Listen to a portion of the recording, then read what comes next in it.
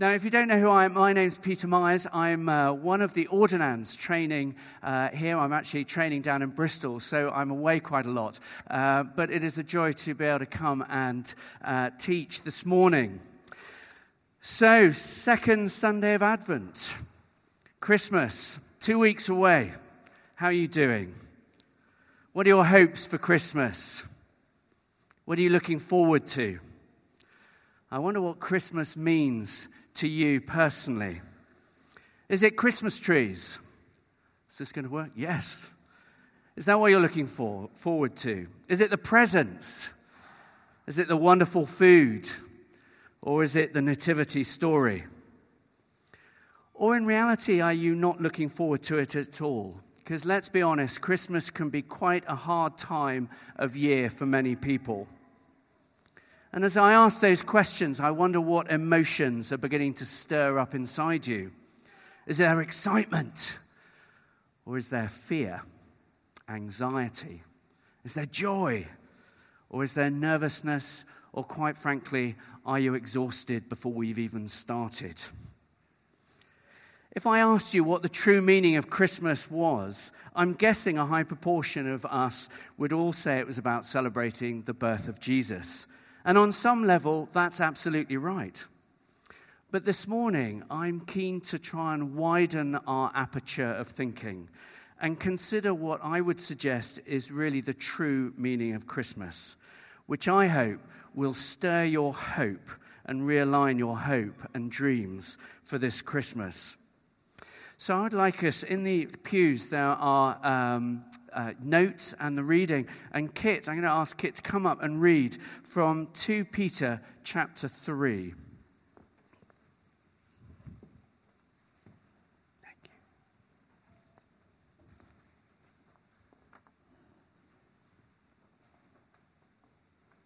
Dear friends, this is now my second lesson.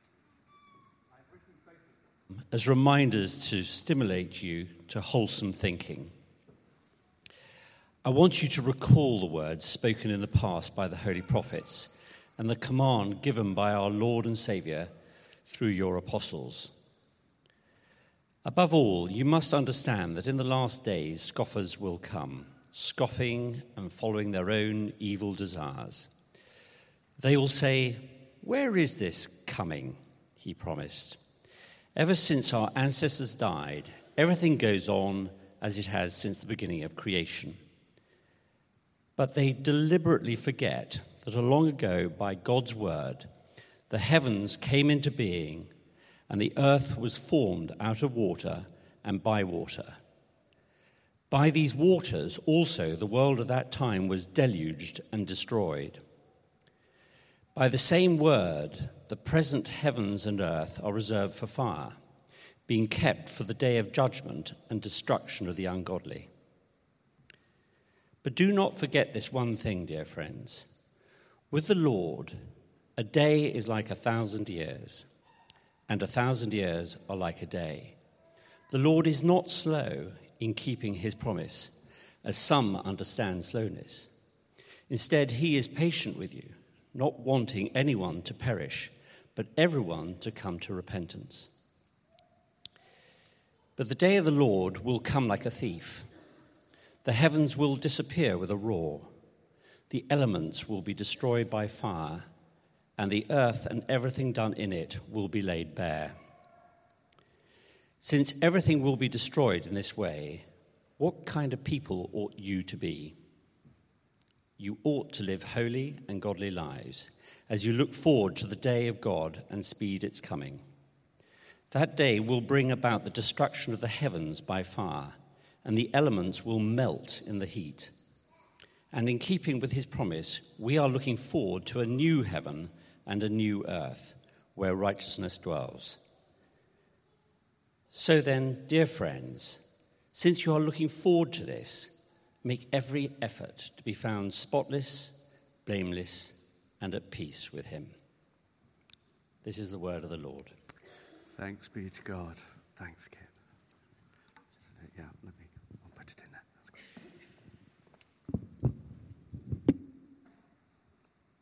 Thank you, Kit, very much. So what's the context of this? Let's look at what Peter has to tell us and then see how it might apply to us. After the death and resurrection of Jesus, the church has been growing through the work of the Holy Spirit, and the good news is spreading around the known world. They're experiencing some levels of persecution, but that's okay because Jesus said he was coming back, and when he does, well, the world will witness the final glory on earth, the kingdom on earth. And this is the key.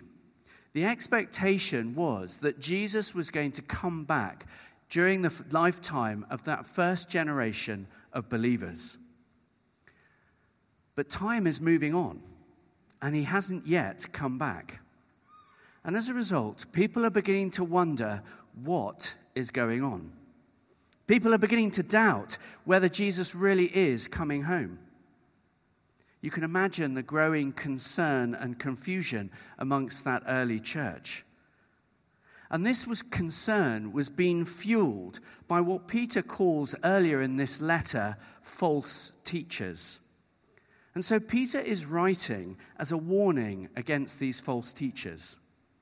And in this section that we've heard this morning, Peter calls those false teachers scoffers. And the essence of what the scoffers are saying is in verse 4. Where is this promise, they're saying? Everything goes on as if since the beginning of creation, nothing has changed. The false teachers are effectively saying, look around you. Nothing has changed. Jesus hasn't come back. The world order is the same. Israel is still being ruled by the Romans. We're still being persecuted. Where's all the point? What's the point? Where's the change? I don't know if you look around the world that we live in at the moment and wonder the same thing. Nothing's changed. Peter is writing, for want of a better phrase, to steady the ship and to ensure and to reassure the church. He's encouraging them, hold your nerve. Remain faithful to the truth. Jesus will return. Peter addresses the audience as dear friends, a term he uses 3 times in this passage. Another translation would be beloved. There is a soothing, reassuring, loving kindness in his tone. And he wants to, as he says in his verse 1, stimulate wholesome thinking within the church. He's saying, stop. Don't get caught up with the false teaching. Remember what you've learnt. Peter tells his readers not to be surprised by these scoffers. Even Jesus said that false teachers would come. And he points out that these false teachers deliberately forgetting their past in verse 5, which testifies to God's faithfulness and truth and proves that when God says he's going to do something, he does it. And then he gives a number of examples about how he created the world, how he said he would judge the world, and he did through the flood, but save Noah. And he will judge the world once again. But the essence of that passage is that God keeps his promises. God keeps his promises. I wonder if any of you have unfulfilled promises that you're holding from God. I'd like to say to you, hold on to those promises. Petition God in prayer. He will fulfill them. Actually, I tried to look up to see how many promises are fulfilled by the life and ministry of Jesus Christ. And I got a wide variety of answers, spreading from 60 promises to 124. And that was just in terms of Jesus' life, not in terms of the wider story of God's promises and what he's fulfilled. Peter's point is that if God says he's going to do something, he's going to do it. Therefore, if Jesus is going to said he was going to come back, he will be coming back. So the question is not if Jesus is coming, but why hasn't it yet happened? Well, Peter reminds his readers that God's timing is not our timing in verses 8 and 9.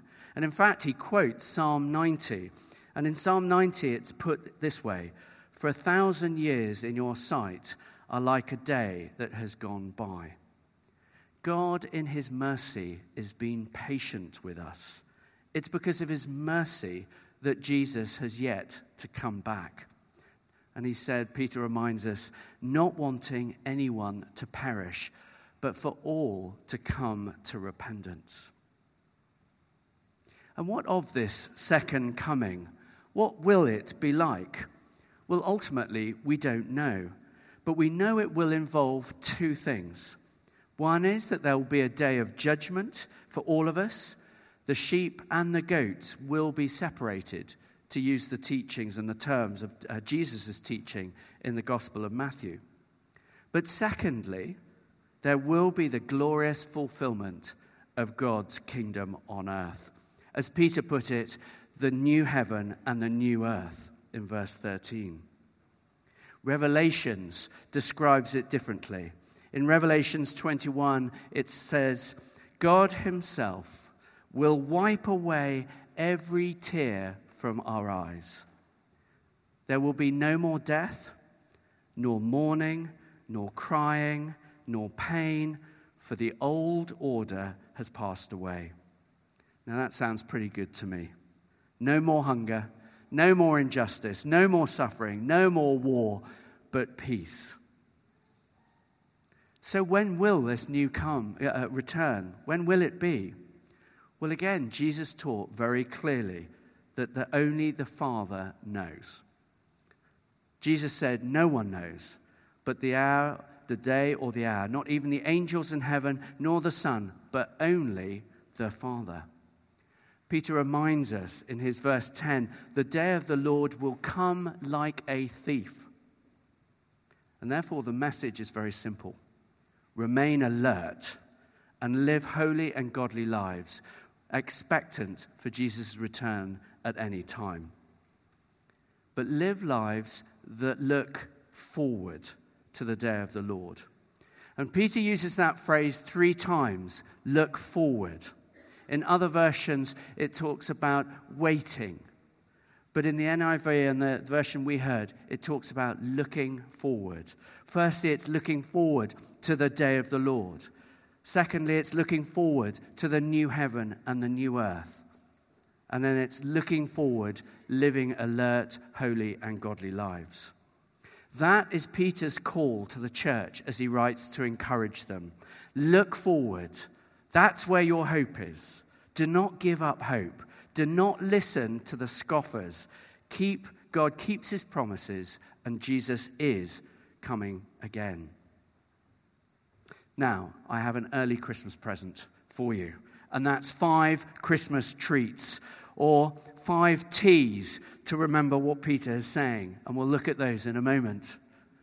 Yes, we can. Brilliant. The first T is that there are teasing teachers. That's what Peter says, that the scoffers, the false teachers, don't be distracted. The second T is think wholesomely. He's encouraging them to remember the truth. Then you've got the third T, which is the track record. He's reminding the church not to forget God's track record through history. The fact that if he says something, he's going to fulfill it. The fourth T is the truth. The truth is Jesus is coming again. And then the fifth T is target Jesus. Peter says, look forward. Look forward to the day of the Lord. Look forward to the new heaven and the new earth, and live holy and godly lives. So that's that letter that Peter has been telling us. That's the essence of the message. But what does that mean for us? How does that affect us today? Well, let me go back to that original question at the beginning. What does Christmas mean for you? What is your hope? What's it all about? Well, we said that it's the second Sunday of Advent. And I Googled the meaning of Advent.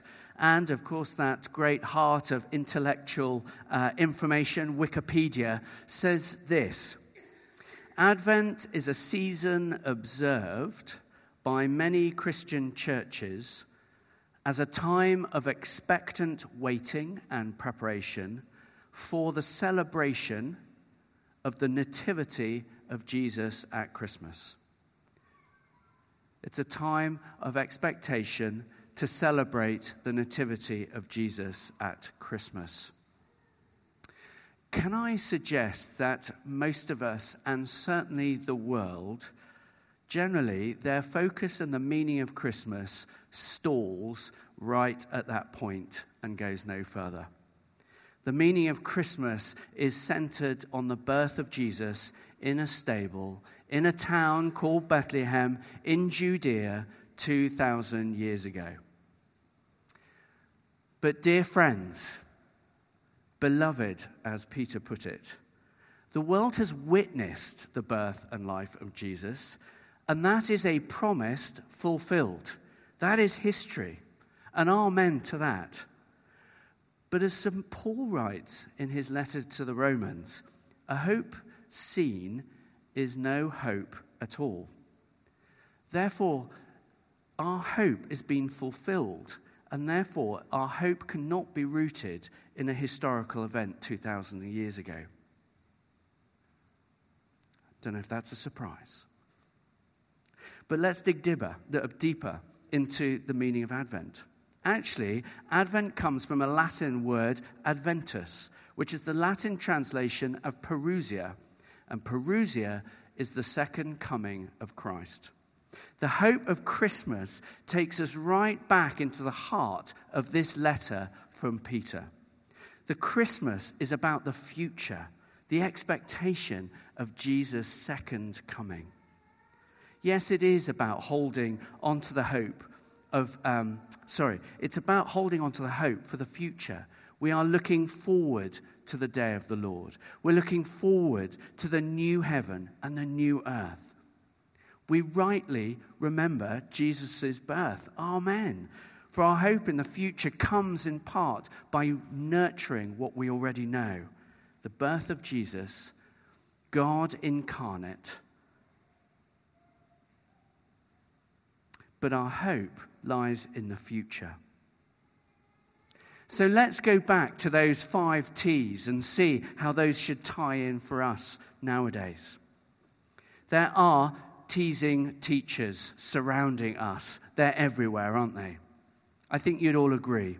There are plenty of false teachers and scoffers speaking into our lives. The promises of happiness, success, beautiful fashion, body shapes, flashy cars, all that will bring us a happy life.